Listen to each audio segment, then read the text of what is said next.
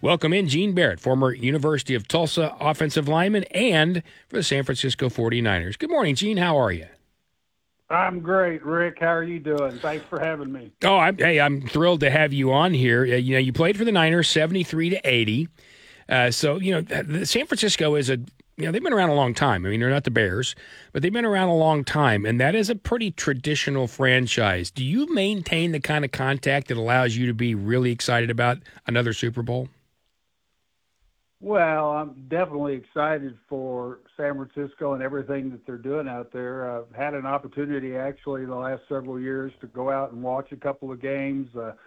I saw two games this year out in Levi Stadium, the Cowboy game, which was pretty amazing. And then I also saw the Cincinnati game where it was just a flip-flop. We got killed. And it's like, what happened to the real team? Where did those guys go? But no, I'm excited for them. So this 49ers franchise, as I said, they've been around a long time. I mean, I go back to the the days. I mean, I watched when you played, and I was a big fan of some of those guys from that time. When you go back to your days and you see what they are now and how they've kind of evolved and come along, how does that make you feel?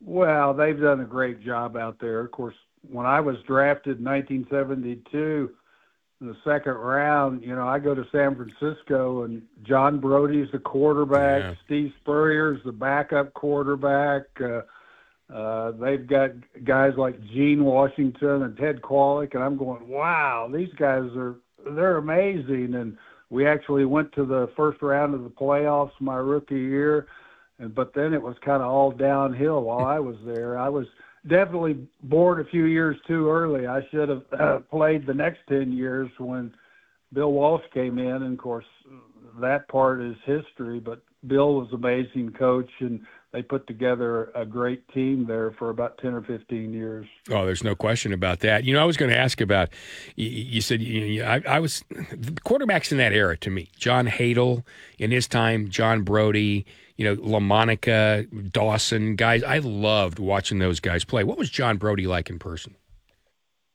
John was just the proverbial prince of a guy. He was a great gentleman.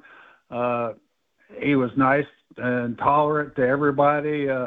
My rookie year, they told me, I said, well, you're going to be a offensive tackle, but you're going to be a backup, so you got to learn how to play another position. We want you to learn how to play center. So I'd never been a center in my life, and all of a sudden I'm snapping the ball to John Brody, and I'm going, gosh, I just hope I don't break his hand or something. But he was always good. Steve Spurrier was great to be around, the gentleman. They were impressive individuals. Different time, too, because when I think about that era, you think about Sonny Jurgensen in Washington, Joe Kapp in Minnesota. A lot of those guys didn't look as much. I mean, if you look at today's athletes at quarterback, they didn't look like Lamar Jackson. They didn't look like Patrick Mahomes. They didn't look like those guys, did they? No, they did not at all. I mean, Steve Spurrier was a pretty good athlete, but John, I don't know that he'd ever walked in a weight room for sure. and that was right the last couple of years of that era when half the guys on the team smoked, and I'm talking about in the locker room and on the airplane. And I was so naive. I walked in and said, are you guys crazy? This is a pretty competitive game. You need every edge you can get. But, my favorite John Brody story, we were in training camp in Santa Barbara, and we were getting down to the last week of training camp, and he hadn't been fined. He hadn't been caught for breaking curfew. So he just went out all night and came back in just so he could say he did it. I can see guys from that era doing that a lot more. Was it the attitude now in the NFL, and you know this, because when you were up here with David and Steve, you guys talked about players had to have jobs when they came home in the summer, and that's not the case now. Yeah. So they're working out 24 hours a day. Was it, I know it was certainly more relaxed back then, but was it, I don't know, was it almost like you were still playing in college, you just happened to be getting paid? Oh, actually, it was more difficult because I was a second-round draft choice, and I made $21,000 my rookie year. I mean, you came home, you had to get a job, but it was competitive, and so you had to work out. So, I was over at the gym by 6 o'clock in the morning and working out for several hours, and then was fortunate enough to have a job where I went and got a little experience in the construction industry, and then you come home and deal with your family and then get up and do it all over again. So it was, it was fairly stressful for those that made it. Let's put it that way. There were guys that, they would go out for the season, they do the best they can, and then they come home during the off season and wouldn't do anything for about 3 months, and then they try to get back in shape, and those guys invariably didn't play very long. I can see that being the case. We're talking to Gene Barrett, former San Francisco 49er, also a former University of Tulsa offensive lineman, here on the Blitz 1170. Rick Couri along with Bryce Hulse. Gene, was there a moment when your career first started with the 49ers that was kind of your welcome to the NFL moment? Was there a time that you can remember when you were like, okay, I've officially made it, this is the big time? Well, that's a funny question, because being an offensive lineman, when you show up the first day, I was fortunate enough to play in the college all-star game, so I came to camp, about 10 days late. But I think the first thing that happened to me on the first day of training camp, one of the defensive linemen were running a punt return drill, and one of the defensive linemen picked me up off the ground and threw me down. Picked me up and threw me down on the ground, and that was kind of like, welcome to the 49ers. But I don't know that you ever really felt like, you'd made it, because it's so competitive. I mean, in my mind, I felt like if you were really good, you were subject to be traded, and if you were really bad, you were going to get cut. So if you're kind of in the middle there and you're just making progress every day, maybe they were going to keep you around. But every year during training camp, when that guy would go around knocking on doors, said, the coach wants to see you and bring your playbook, that meant you were gone, and you kind of lived in that fear all the time. Yeah, I was going to ask what that, because I've read a lot of older, I won't say older, Gene, because I'm not going to put you in that category, but I've read a lot of books about the NFL. I'm really old. I've read books about players in that category, especially I go back to reading, about the Packers, and some of the stuff Sure. that they wrote, Yeah. and you would hear about the quote-unquote the Turk. They would come around, knock on the door, and that's what you would do. Take me inside that room, like that first year. You're sitting there, and I know most teams back then went and worked out like college teams. That you went to a dormitory, if you will, and you had a roommate and the whole thing, and they're walking up and down the floor that night. What do you remember about that? Well, they usually did it early in the morning, not necessarily at night, and you knew as the cuts came and as the team got smaller and smaller that more guys were leaving, and so most guys you really didn't know what was going on until you showed up in the locker room and the guy that was next to you practicing and everything, all of a sudden his gear's all gone and the locker's empty, and you, generally speaking, never saw that guy again. We had some guys that would get so petrified that they'd get to their locker about 2 hours early, just so that, as if they could protect their equipment and they wouldn't take it, but that didn't work very well. They took it. So everybody was on pins and needles, because you never really knew whether you were going to get cut, whether you were going to get traded. It was just an apprehensive time. Yeah, I can imagine. So you mentioned, being in a team that was good enough to go to the playoffs. What is the difference? And I know it's probably a little different now, but at that point, what was it like, the difference between the ramp up for a regular season game and a playoff game? Well, the preparation was pretty much the same.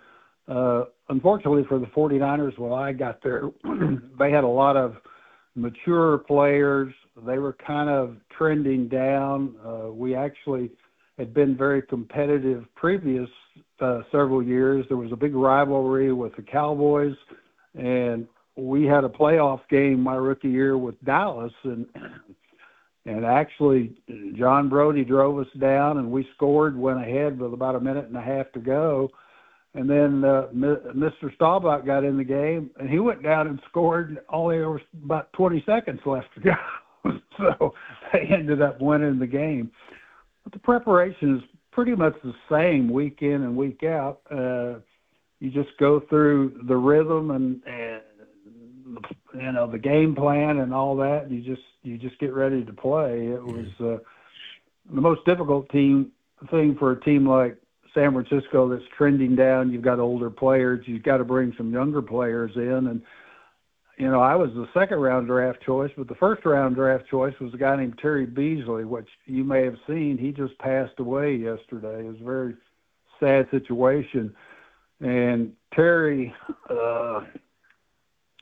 his doctors suggested that he may have had as many as 50 concussions during his career. I know that his health has been really bad the last 25 years.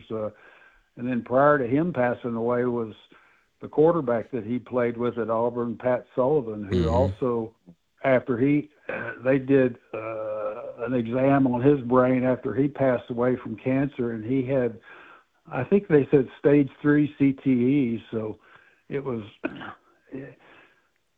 a difficult situation. Yeah, it was a tough time. There's no doubt about that.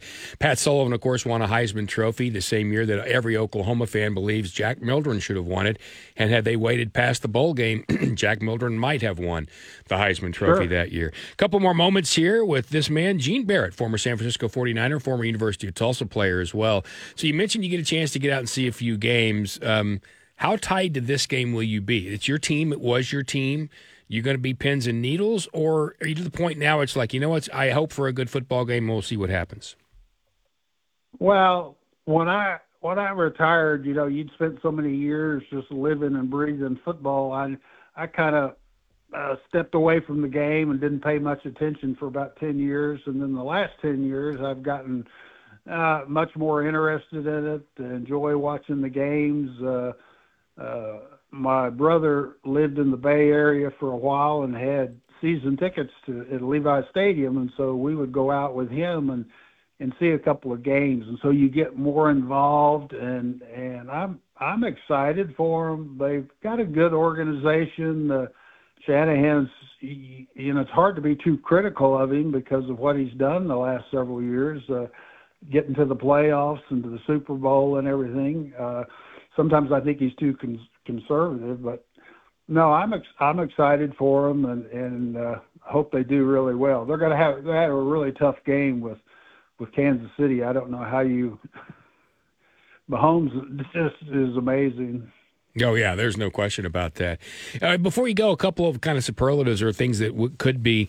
In today's, we talked when you were here with the other guys how different offensive line blocking is today. How much better would you have been, and you were a really good player anyway, how much better would you have been if you could have blocked the way they do today, Gene? Well, I think I would have been a lot better because we had such a disadvantage because we were taught to block basically with our face, and you weren't really taught to hold over. You did a little bit of that, but you tried to do it on the inside. These guys today, the first thing they do is grab them around, almost bear hug the defensive lineman. Well, the first couple of steps that defensive lineman makes kind of tells the tale whether you're going to stay in front of him or whether he's going to get around you. And if you can stop that, then you've got a heck of a chance to control the defensive lineman. And you see it all the time. It's almost like sumo wrestling nowadays. So I would have loved to have that opportunity. I would imagine occasionally get a little jealous. And when you watch today's defensive players, when you played, there wasn't a certain, I think, any called an edge. Yeah, they had defensive ends, and guys like Alan Page, and you can go on and on and on. Defensive linemen and that was inside. Someone like Merlin Olsen inside, Bob Lilly inside, but a Larry Cole on the outside.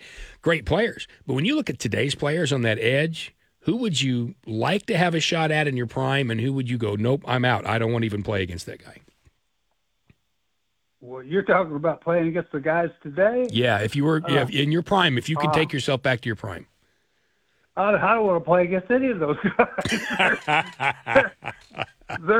There's some really good players. I mean, I had an opportunity to train, with San Francisco. I played against Cedric Hartman every day. I mean, here Cedric's 6'3", 245, runs a 4.5, and I think he could bench press about 400 pounds. I mean, so it was great personal training for me, but then the league has just changed so much because guys got so big, and I don't know that they were focused as much on speed, but now I think it's going back the other way where you see these edge rushers coming in. But I mean, when you look at some of these guys like Watt, TJ Watt, and these other edge rushers, they're really good. I mean, they come off there hard. They've got great technique. They're strong. So it would be challenging, and it is. I mean, that player was it last week for Kansas City that's been the most penalized offensive lineman in the league. Not an award you're really looking for, but it's difficult. And if you don't keep your feet moving and get in front of the guy, then you're not gonna do well. Yeah, I know that, but I know you were also pretty light on your feet too. So always taller and thinner than some of today's guys, and that I know that absolutely helped you. Well, Gene, it's a treasure to have you in Tulsa. I'm blessed to call you a friend, and you're a great ambassador for the NFL. I know you had Players Association dealings for a long time, and for the University of Tulsa as well. Yep. Still active with the Players Association, with the Fellowship of Christian Athletes, and so, yeah, I really love Tulsa, love being here, love the people here, and I'm just really appreciative of people like you and what you do. Well, that's very nice of you to say. I really enjoy having you on. I appreciate that. Enjoy the game. Don't be too nervous. Just, try to watch and just have yourself a good time. We had to get you with our program director, Jeremy Poplin. He's the biggest Niners fan I've ever known. You might have to block him a few times during that pregame. Well, I can promise you, I'm going to be a nervous wreck. I've gotten more involved the last couple of years, and it's hard work being a fan. It certainly is. Gene, thank you for your time. Have a good Friday, my friend. All right, you too. Thanks, Rick. Appreciate it. You bet. Gene Barrett.